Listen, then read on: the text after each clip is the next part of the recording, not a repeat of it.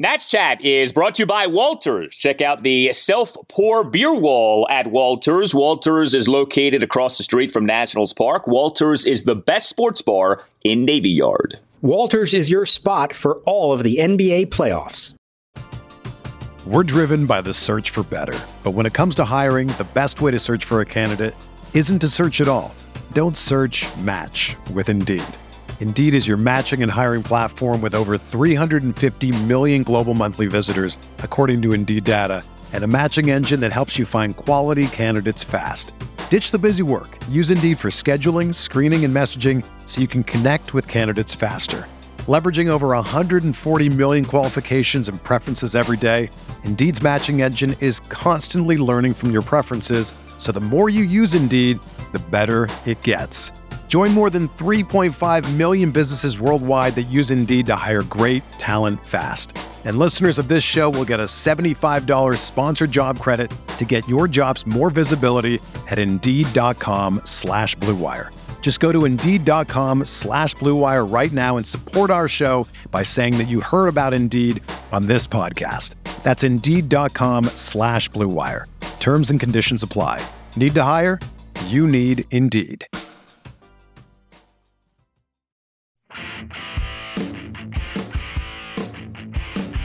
The Walls 2 strikes on Hernandez. Arias the set at the belt. He fires.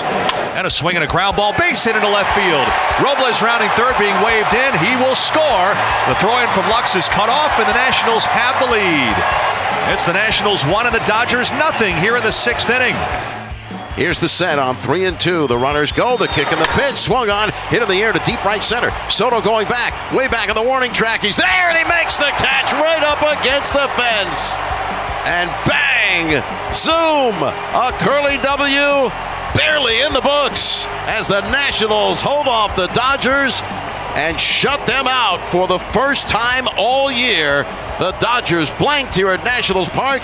And welcome to Nats Chat for Thursday, May 26, 2022, along with MASNsports.com Nationals insider Mark Zuckerman, who is at Nationals Park. I'm Al Galdi, host of the Al Galdi podcast. We have said so often so far this season that when the Nats score a lot of runs, the Nats win. Well, the Nats on Wednesday scored a mere 1 run, but the Nats won. And they beat the National League leading Los Angeles Dodgers. A 1-0 win over the Dodgers at Nationals Park to avoid a 3-game sweep. This was just the Nats' 15th win in 45 games this season. This was just the Nats' 9th win in 32 games since a 6-7 start to the season. And here, I think, is my favorite little nugget about this game. So Tanner Rainey, as you may know, is the Nats closer. He on Wednesday got the save.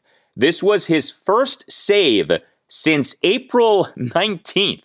Wednesday was May 25th. It had been more than a month since the Nats closer this season had gotten a save. Think about that. And yes, some of that is on him. He had blown each of his 2 previous save chances, but a lot of this is just the Nats haven't been in position to win games. Mark, what we saw on Wednesday, the Nats leading, maintaining the lead, and coming away with a 1-0 shutout win, this seemed like a foreign concept, but it happened, and it was nice to see. It was a unicorn, Al.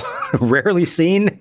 Maybe once in your lifetime, you're lucky enough to be in the right place at the right time and see it. And yeah, you're right. It's Rainey's first save in more than a month. But I mean, he only had 2, and I know he blew both of them, but it's not like he's had a bunch of these opportunities. It was a sight to see. And I will be honest, I did not think a 1-0 lead was going to hold up in that game. It felt like the Dodgers were going to break through at some point. And when the Nationals kept squandering opportunities to add to the 1-0 lead, which they had in, I think, the 6th and the 7th, you're thinking this is going to come back to haunt them. I feel like we've been here before. To their credit, they buckled down. They got the job done, and a couple harrowing moments late, but they pulled it off. And that's the first time the Dodgers have been shut out since last August. So they did something right in this game. And credit to them, to Eric Fedde, Carl Edwards Jr., Kyle Finnegan, and Tanner Rainey. And you can see that every once in a while, the plan actually comes to fruition and it works out. Once every 45 games, it happens. We saw that. That's not a great rate, but yeah, it worked. We'll take it. We'll take it. There are some things to complain about with this game. The Nats did score only 1 run. We had multiple base running blunders by the Nats, but we'll save the negativity for later in the show. Let's focus on the positives. And How about Eric Fedde? You know, I've said that Fedde has been the Nats' second best starting pitcher this season. I think we now have to give him the championship belt of being the Nats' best starting pitcher this season. With the struggles of Josiah Gray, Eric Fedde on Wednesday was good, really good. I mean, facing the mighty Dodgers, right? The Dodgers, who had scored a total of 19 runs over the first 2 games of this series. Fedde goes out there and he tosses 6 scoreless innings, 6 strikeouts versus 1 walk. He gave up just 4 hits, 2 doubles, and 2 singles. He threw 90 pitches, 58 strikes versus 32 balls. Now, he did do his Fedde thing of, for the most part, not having clean innings. His only clean inning was a perfect top of the 6th inning. But look, at the end of the day, 6 shutout innings against the Dodgers. You love seeing that. And, I mean, Mark, to me, it's this game or the game that Fedde had in Colorado, that May 3rd game, the 10-2 win, 1 run in 7 innings. Take your pick in terms of the best Eric Fedde start so far this season. Hats off to him. He did a really nice job on Wednesday. He did. I'll add another one, the 5 scoreless against the Angels. And I know he had 5 walks in that game. He was in trouble throughout, but he had to make some big pitches against some tough hitters in that game. And I thought that was an important one for him. But I'm looking at his game log here, and now 9 starts in. I count 1, 2, 3, 4, 5, 6. Now 7 of his 9 starts, he's allowed 2 or fewer runs. And among the teams that he's done that to are the Mets and the Rockies and the Angels and the Brewers and now the Dodgers. These are some tough opponents that he's doing this against. And would you believe that Eric Fedde's ERA right now for the season is 3.55? That's really solid. He is stepping up in a way that we haven't seen aside from maybe that little stretch right around this time last year, as a matter of fact, that he got good and he had the ERA in the low 3s, I think, at one point. Now you just hope he can sustain it. We had this conversation in the press box during the game. We got a long way to go until this comes up. But if you had to pick a Nationals all-star right now, he might actually be in the conversation, believe it or not. Yeah, I mean, you would have said Josh Bell a few weeks ago, but Bell has really cooled off. I mean, it's not like you have a mile-long list of candidates, but yeah, Fedde's name might come up. I mean, I think it's tricky with Fedde because it's hard not to look at him through the prism of where he was drafted, right? First-round pick.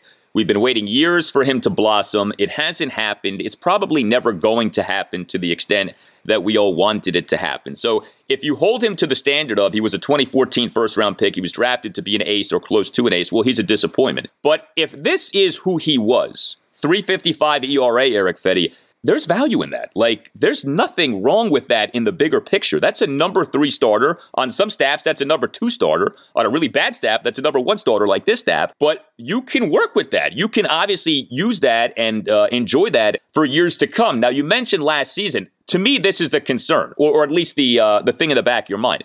We saw this last season. He did this last season. First 10 starts last season, ERA of 3.33. He ended up finishing the 2021 season with an ERA of 5.47. So here we are now this season, 9 starts in, 3.55 ERA. So like Yogi once said, it's deja vu all over again. Let's see how it plays out. But all we can go by is what we've seen so far. And it's been nice to see this. And, it's like, I think we sometimes, I know I can be guilty of this. You're like, oh, he only went 5 innings. Okay, but, if it's 2 runs in 5 innings, I'll take that over Patrick Corbin's 6.60 ERA. You know what I mean? You can operate with this. And so it's been very nice to see this. I mean, we talked in the offseason, maybe the Nats should not tender Fedde a contract, right? Imagine if they had done that. He's been their best starting pitcher so far this season. Yeah, no, they have desperately needed him. And I think that's the reason that, they didn't make that move in the offseason, because they knew, what if Steven Strasburg isn't ready? What if Joe Ross isn't ready? What if other guys struggle? So kudos to him, though, for taking this opportunity and making the most of it. Yes, you do have those concerns in the back of your mind, knowing the history. But remember, last year he hurt his oblique, and that kind of messed it up. And he also had COVID for a brief while, or he didn't actually have it, but he was the close contact. And so he had to miss some time.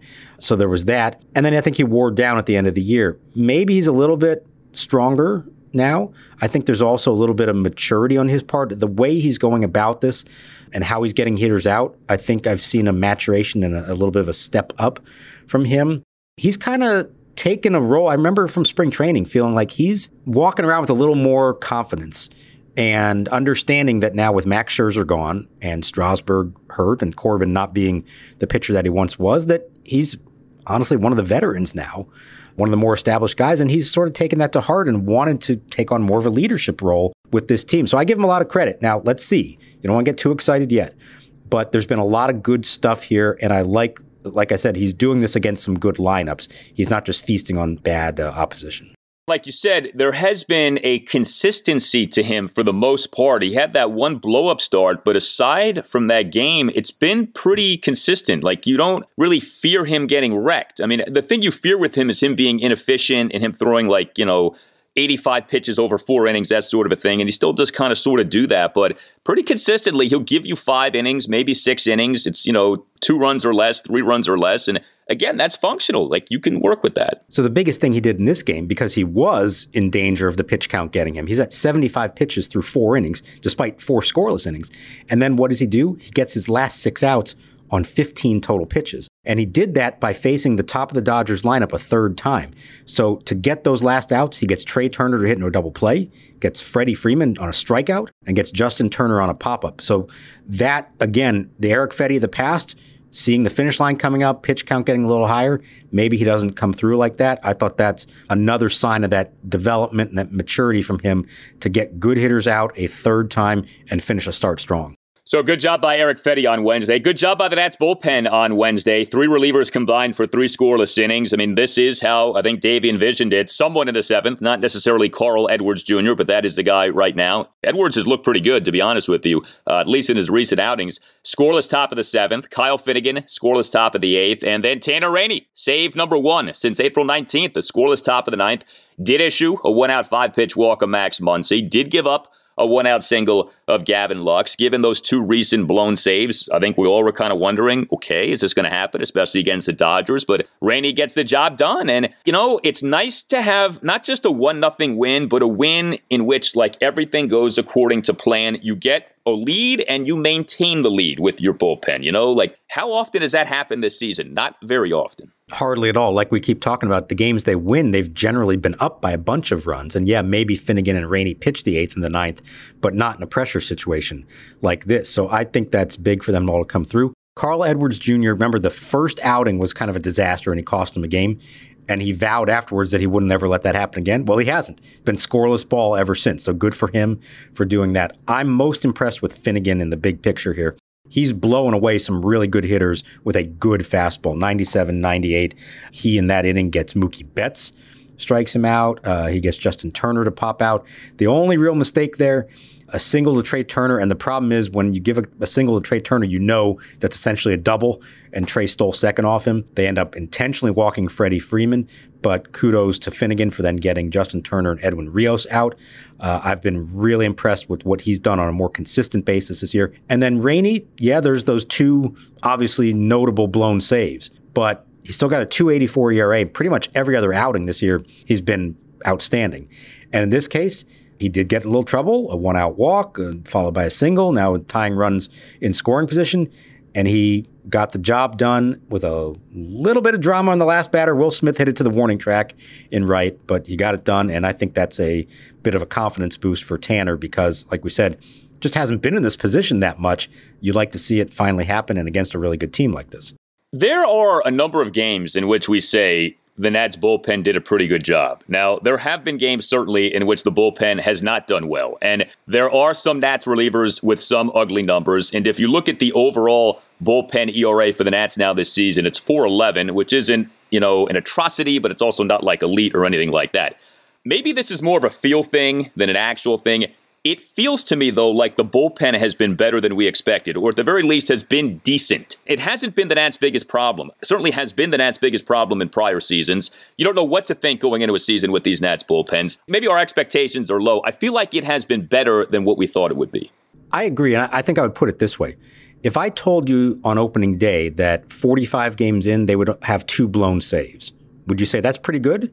I think I would say that. Yeah, I mean, that's a function also of not having had many save opportunities. Okay, but the point is that when the bullpen hasn't been good, it's usually once they're already trailing because the starting pitcher hasn't done their job. When the starter puts them in a position to do well, I feel like they're better relievers. The A bullpen, remember in the beginning of the year we were talking about that so much. They've done a good job in the bigger picture, I think. And you've actually seen a few other guys now have to step up with Sean Doolittle hurt, Hunter Harvey hurt, Steve Cishek hasn't always been the guy that maybe we thought he'd be late in games. He's been pitching a little earlier. But you've seen Victor Arano do pretty well. You've now seen Carl Edwards Jr. do well. Obviously, Finnegan and Rainey at the end. So they have the makings of something there, and they have some decent options. And if they ever get any of these other guys back healthy, they might actually have some legitimate depth. It's just a matter of the starters and the lineup actually putting them in a position to start doing this more regularly. And I think that's more on them than it is on the bullpen. When we talk about potential trade chips, right, obviously an older reliever, Mike Rizzo, is going to be more than willing to deal. Do you think he would be willing to deal a Tanner Rainey or a Kyle Finnegan this year? Or do you think he views a younger reliever as a piece, as a building block, and thus would not trade either guy, even if either guy is having a really good 2022? It's such a tricky question, I think, because think of how much they have struggled to develop their own quality late inning relievers over the years. They've had all kinds of trouble. That's why almost every year they were in contention, they found themselves in the market for a closer or a setup man, maybe even both, come July. So I feel like if you're Mike Rizzo, you're saying we may finally have a couple of them and they're under team control and don't cost us very much. Let's keep them around.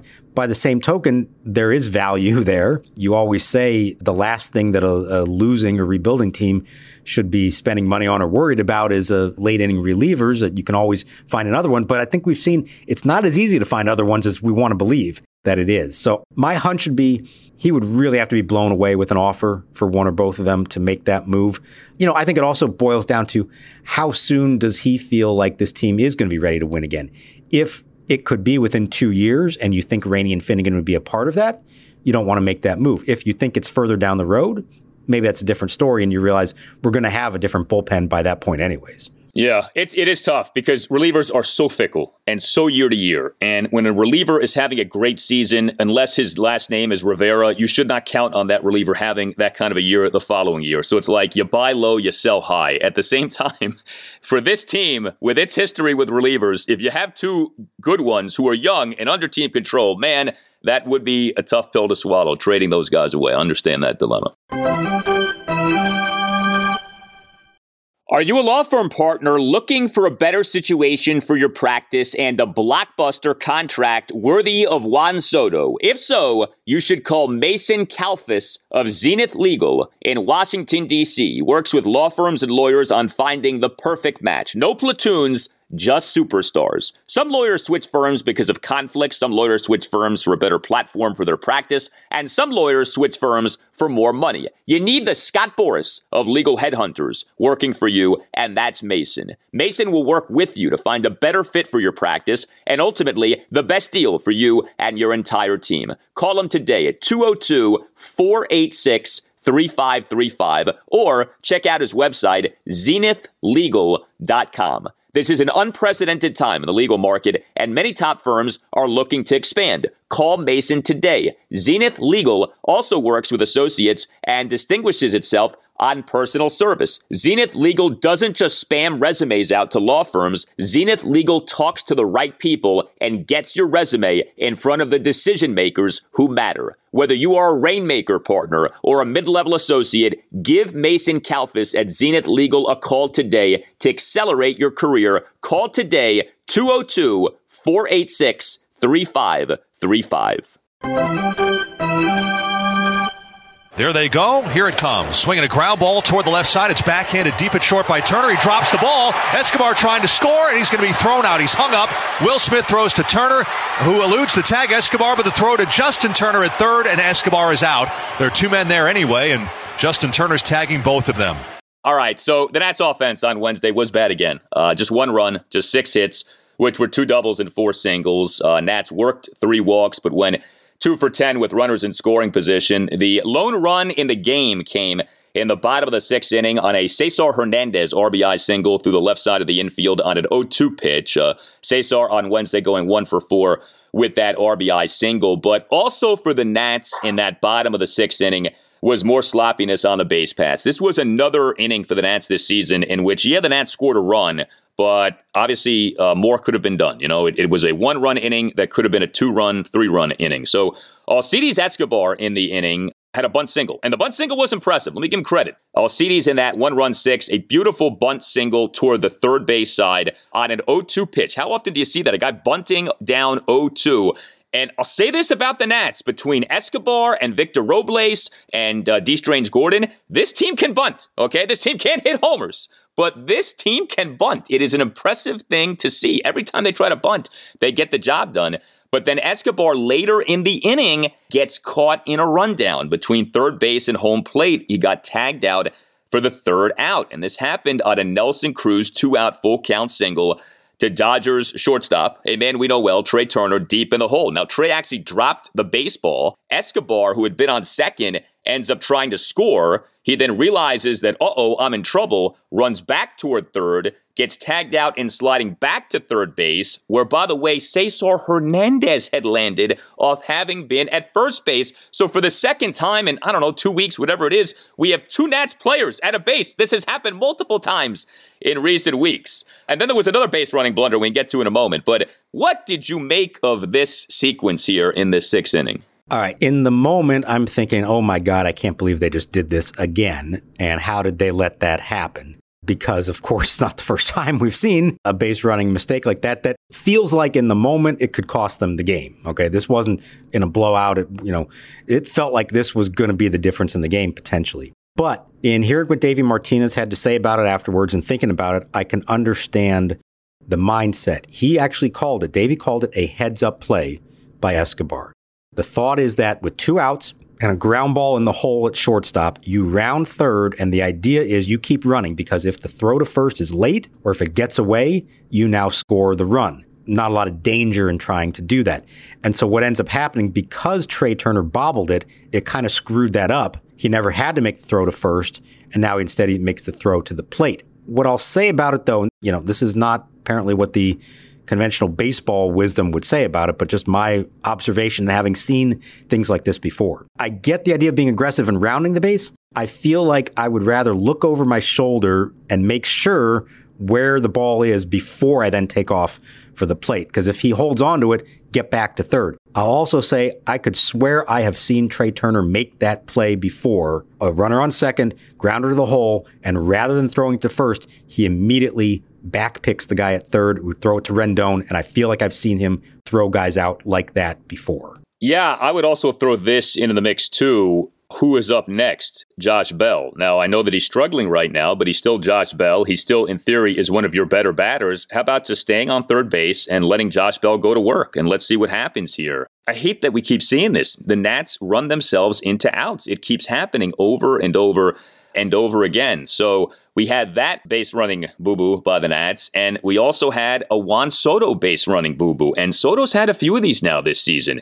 So first of all, Soto had another underwhelming game. Soto on Wednesday, 0 for 3 with a walk. He, in the bottom of the fourth, drew a 2-out, 5-pitch walk, but he then got picked off and caught stealing second base on a 1-3-4 out for the third out, and this happened with Nelson Cruz batting. There goes the runner. They've got him picked off. Freeman throws to second, and Soto's an easy out. Look, Nelson Cruz still isn't hitting for power, but he's piling up the hits right now. I mean, I think if you have to say who's the hottest Nats hitter right now, I think the answer probably is Nelson Cruz. He's not doing it in the way we anticipated, but he's getting a lot of hits. He's going the opposite way a bunch. He had a double on Wednesday. So Cruz is batting. It's not like Victor Robles who's batting. Cruz is batting, and the Nats, again, run themselves into a third out. That's the other thing, too. These are third outs that the Nats are running themselves into. And like I said, this has happened a few times now with Soto, where he has been a sinner in the base running sins committed by the Nats.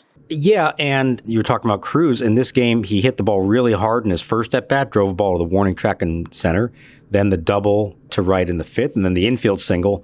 Didn't hit it that hard in the sixth. But I agree, at the moment, he is a bigger threat at the plate, certainly than Juan Soto is. And because Josh Bell has been struggling the last several weeks, I think you would say that as well. Soto also had a bad route on a ball in right field. He is not playing clean baseball right now. I don't know if that's the pressure of his struggles at the plate wearing on him, if it's the losses by the team.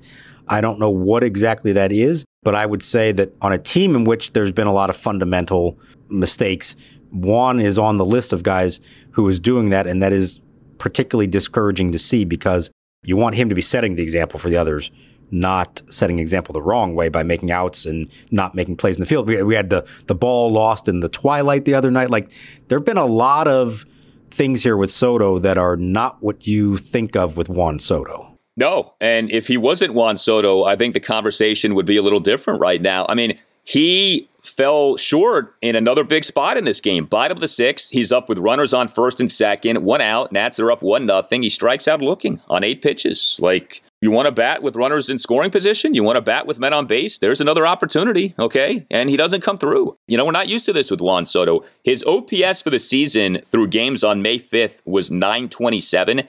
His OPS now is .814. His OPS for the season over the last 20 days, May 6th through the 25th, has plummeted by 113 points. I mean, that's a pretty severe slump. In 3 weeks, your OPS goes down 113 points. I know we're not super deep into the season, but, you know, we're more than a quarter of a way into the season. It's not like the first week of April or anything like that. So, got to get Juan Soto going. He will get going. I mean, it's hard to think that this is what he's going to be the rest of the season, but I think what you just brought up is what stands out. It's not just that he's like slumping at the plate. He's guilty of the sloppiness. You know, when we talk about Nat sloppiness, it's not Keibert Ruiz doing these things. It's not, you know, Lane Thomas even necessarily doing these things.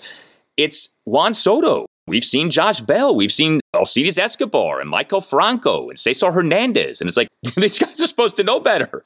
And they don't always demonstrate that with their actions. Yeah, and I think for a while we talked about, they're just trying to do too much to make things happen. And maybe there's still a little bit of that going on. But you reach a certain point that you have to learn your lesson. You know, don't do that again if it's already happened to you at least once this year. The thing about Soto and offensively, you know, he was in a similar position last year. We talked about it plenty. But think about how he was doing it. He was hitting a ton of ground balls, and they were usually hard ground balls. And we kept saying, well, he just needs to elevate it, and all of a sudden it's going to change. It's not the same hard contact this time. It's a lot of ground balls again, but also some strikeouts looking really foolish on certain pitches.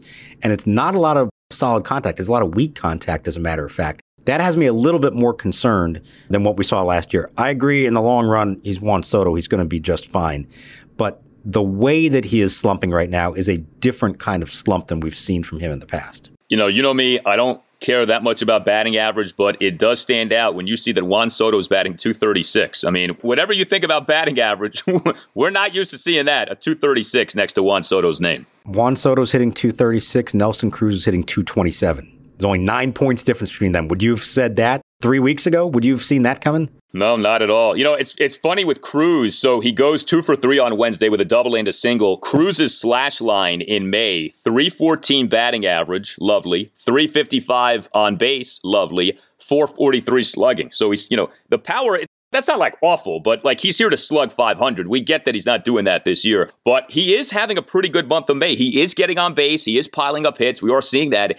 And I'd love to know the percent of the time this month that his hits have gone to the opposite field, because it feels like every hit right now is to right field. Every hit right now is to the opposite field, which is fine. There's nothing wrong with that, but it feels like automatic right now with him. He's doing what so many others in this lineup need to be doing right now. Everybody's getting pitched away. It feels like everybody's reaching for those, and they end up rolling it over and grounding it or popping it up weakly. He's actually getting those pitches and sort of driving them to the opposite field for hits. It's what Soto is so good at. It's what Bell, when he was going well, is good at. The rest of those guys need to take some cues here from Nelson Cruz, because I think his approach in the way he's being pitched can teach them all something about how to get hits on pitches like that. If you want to get a pitch on the inner half and turn on it and blast it, they're not getting many of those right now. And to his credit, Nelson is taking what they're giving him and actually being productive, and as a result.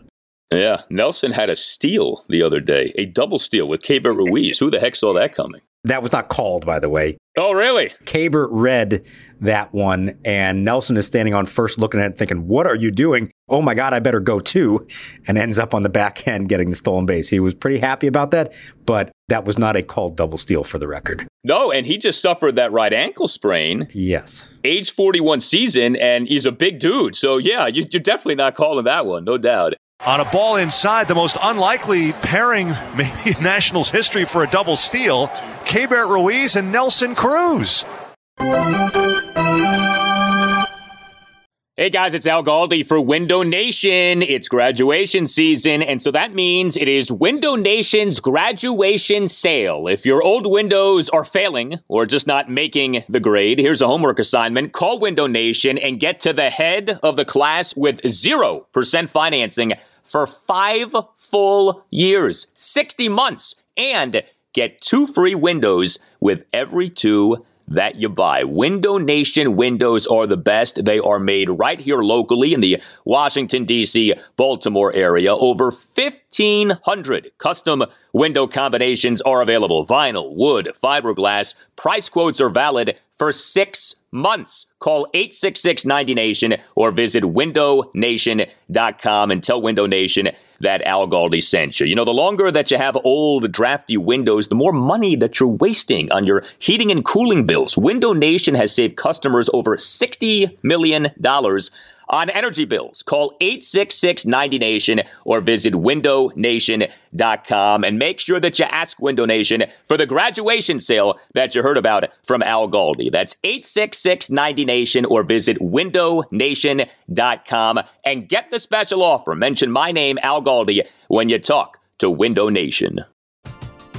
We're driven by the search for better. But when it comes to hiring, the best way to search for a candidate isn't to search at all. Don't search, match with Indeed. Indeed is your matching and hiring platform with over 350 million global monthly visitors, according to Indeed data, and a matching engine that helps you find quality candidates fast. Ditch the busy work. Use Indeed for scheduling, screening, and messaging so you can connect with candidates faster. Leveraging over 140 million qualifications and preferences every day, Indeed's matching engine is constantly learning from your preferences, so the more you use Indeed, the better it gets.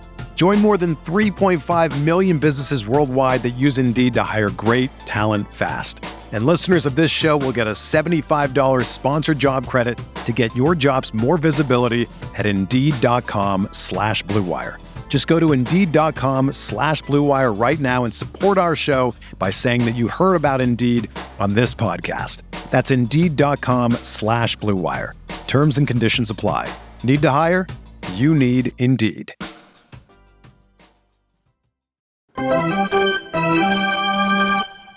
Joe had to get pulled out of the game.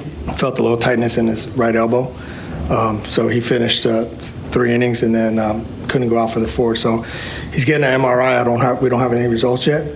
We'll know hopefully something by this afternoon. Steven completed his 60 pitches, 2 2/3. The good news is he felt good. He's sore today, but it's typical soreness. So, but he'll get ready to throw again in 5 days. So we on Wednesday got updates on Steven Strasburg and Joe Ross. So on Tuesday night, each guy made the first start in his minor league rehab assignment. And, you know, it's odd how these things can go. So Strasburg on Tuesday night, in terms of his results, was not impressive. Ross on Tuesday night, in terms of his results, actually was rather impressive. But as we know with these minor league rehab starts, it's not always about the results. It's just about like how the guy feels after the start and also maybe some of the peripherals. So we find out on Wednesday, Strasburg feels good. That's good. But Ross actually got pulled from his outing early because his elbow tightened up. And you guys get told on Wednesday that Joe Ross now is going to undergo an MRI exam. That is not good news at all. It is not good. And like you said, it's a reminder of how you have to be careful not just reading the box score lines from these rehab starts. It's about so much more than that. You would have thought, based on that Joe Ross had the better outing of the two. Turns out it was not. There is some real concern here about what this might mean. Let's go through the history. Tommy John surgery in 2017, comes back last summer, has to be shut down with a partial tear of the elbow ligament. Rather than going all the way and having his second Tommy John surgery, they decide we're going to rehab this, we're going to rest it, come back the next year. During his comeback this spring, he's still feeling something in his elbow. They take an MRI, they find a bone spur that has to be removed. So they remove that. Now he's finally, in the final stages of his recovery from that. And in his first minor league start, the first 2 innings, he said he felt great. He was throwing 95. In the 3rd inning, he felt the elbow tighten up. They decided that the velocity went down. They decided, let's not take a chance of putting him back out there for any more. Let's send him for the MRI. We should have some results on Thursday. You hope for the best here and that it isn't anything more significant, but there is legitimate concern in the organization that this could be something bad and maybe what they'd been trying to avoid for the last almost calendar year. You hope that's not the case, but it is certainly in the back of everyone's minds right now. Yeah, man. I mean, one start into your minor league rehab assignment and you need another MRI. I mean, that's about as worst case scenario as it can be. And, You know, you think about Joe Ross. Strasburg gets talked all the time about being injury prone, and there obviously is truth in that. Joe Ross, over the last 5 major league seasons, and I'm talking about coming into this season, 2017 through 2021, totaled 261 2/3 major league innings. He was good for the Nats in 2015 and 16. Since then, a whole lot in the way of injury, a whole lot in the way of ineffectiveness. He opted out of the 2020 season due to COVID. He has barely pitched for the Nats at the major league level over the last, think about that, 5 years, and now you add this season, that's 5+ seasons. That is a lot of missed time. It's been tough, man. A lot of injuries for him. He is talented. We know that. I remember at 15 and 16, we were talking about him as maybe not the next ace for the Nats, but, that next number 2, number 3 starter who you feel good about year in, year out. The Trey Turner trade, it wasn't just the Trey Turner trade, it was the Trey Turner-Joe Ross trade. And isn't it interesting? Trey Turner returns in this series, and during this series, we see these latest trials and tribulations here for Joe Ross. So he's obviously being shut down for now, and any notion of him coming back to pitch in the majors early to mid-June, that's not happening, right? Yeah, I would think even if the MRI comes back clean, you have to back off a little bit. You can't just say, okay, you're going to go start again in 5 days. So I don't know what the plan would be exactly, but you would think it's at least a little bit of a shutdown situation here. And, I can't help but think not just about him, but his brother, Tyson Ross, who has a very similar career trajectory, a lot of good stuff from him early in his career, but a ton of injuries and never realized his full potential. And I believe he's out of the game now. I don't think he has attempted to pitch in the last couple of years. You hope that's not the outcome here for Joe, but even we've talked about this too. This is his contract year. So even if it's nothing super devastating for him, it's more time that he has to miss at a time in his career when he needs to be on the mound pitching and show everybody, whether it's the Nationals or someone else, that he still has the ability to be a big league starter. You feel for him because obviously he didn't want any of this to happen, but it's been a tough road for him, and it seems like he just can't get over this hump. So maybe we'll find out more on Thursday, but I think everyone's braced for some bad news here. So with Strasburg on Tuesday night, the results weren't good in terms of what happened on the field. 3 runs, 2 2/3 innings. He gave up 3 hits. He struggled with his control big time. 4 walks, 2 wild pitches. He threw 61 pitches, just 31 strikes versus 30 balls. And he did this at the lower level. Ross made his start for AA Harrisburg. Strasburg made his for Low A Fredericksburg. Do the Nats care about those results with Strasburg, or is it really just about how he feels the next day and what actually happened in the game really doesn't matter too much? First and foremost, it's how did he feel? And he said, he talked to us in the clubhouse before the game. He was encouraged by how he felt. He said he has normal soreness day after his start, which he was thrilled with. He hasn't had that feeling in a long time. So you say, wait a minute, he's sore? That's not good. No, it's actually very good to have that kind of soreness. So he was very pleased with that and was pleased with how he was able to pitch competitively. This is the first time he's done this in a really long time, and he barely did it last year, and he barely did it the year before that. So it's not like he's been in these situations very much since the World Series in 2019. Now, he acknowledges that the stuff was not sharp at all. And he knows that that still has to come. But he would rather try to figure that stuff out than try to get himself healthy. So he feels like he's healthy. And now it's a matter of getting a feel for his pitches, being in competitive games again. It's almost more like it was a first spring training start, and he had some walks and the pitch count was high and he gave up some hits. Like, you can deal with that and say, okay, what do I need now to work on from a pitching standpoint? But let's also remember, he's still adapting and learning as a pitcher. He's not going to have the stuff that he had earlier in his career. He knows that. He acknowledges that. So he is still learning how to be an effective pitcher with the stuff that he has now, and coming off a surgery that, again, he acknowledges there's no clear roadmap for this. It's not like Tommy John where everybody knows exactly how it's supposed to go. So he's acknowledging there's some uncertainty in all this, and he is still feeling this out day to day. But big picture, he was pleased to be on the mound, pitching in a competitive game, get to his allotted pitch count of 60, and to have a good soreness the day after. Next up for the Nats is a 4-game series against the Colorado Rockies at Nationals Park Thursday through Sunday. Game 1 of the series Thursday night at 7:05. Patrick Corbin will be the Nats starting pitcher. You tell us what you think. You can hit us up on Twitter at Nats_chat. You can email the podcast, natschatpodcast@gmail.com, including if you would like to become a sponsor of the Nats Chat Podcast. Hit up Tim Shovers. That email address again is natschatpodcast@gmail.com. You can get yourself a Nats Chat Podcast t-shirt by going to natschatpodcast.square.site. That's natschatpodcast.square.site. All Nationals radio highlights on Nats Chat are courtesy of 106.7 The Fan. For Mark Zuckerman, I'm Al Galdi. We'll talk to you next time on the Nats Chat Podcast. So Steven Strasburg on Tuesday night made his minor league rehab start for the Fred Nats. For more now on the Fred Nats and on Strasburg's minor league rehab assignment start, we bring you this voice memo from Eric Bach. Eric Bach here with a Fredericksburg Nationals update. It's been a bit of a rough patch for the Fred Nats here in Fredericksburg. Lost 7 out of 8. The offense has sputtered a bit, mostly because they have just gone completely silent with runners in scoring position. In this 8-game stretch, they're hitting under 100 with men in scoring position, and out of those 7 losses, 5 of them have been by 2 runs or less. So they're right there. Somebody's just got to get a couple big hits. This thing will be turned right around. 2 games back in the first half in the Carolina League North Division right now, heading into play tonight. Speaking of tonight, we've got a first rounder on the mound following up Steven Strasburg's rehab appearance last night. It's Mason Denenberg, 2018 first round pick, 27th overall, will be making his first appearance since 2019. Since being drafted in June of 2018, the guy has only pitched 20 2/3 innings professionally. Just has really struggled with some injury problems, but hopefully those are in his past. He'll start tonight for the Fred Nats. Rodney Theofield's been great on the mound. He's second in the Carolina League in ERA at 1.66. Brady House and Jeremy De La Rosa continue to hit. De La Rosa leads the Carolina League in a bunch of meaningful offensive statistical categories, and some other guys have really surprised as well. Leandro Emiliani and Viandel Pena, to name a couple guys that have really blossomed so far in 22 in Fredericksburg. So this is Eric Bach with your Fred Nats report. Everyone is talking about magnesium. It's all you hear about. But why? What do we know about magnesium?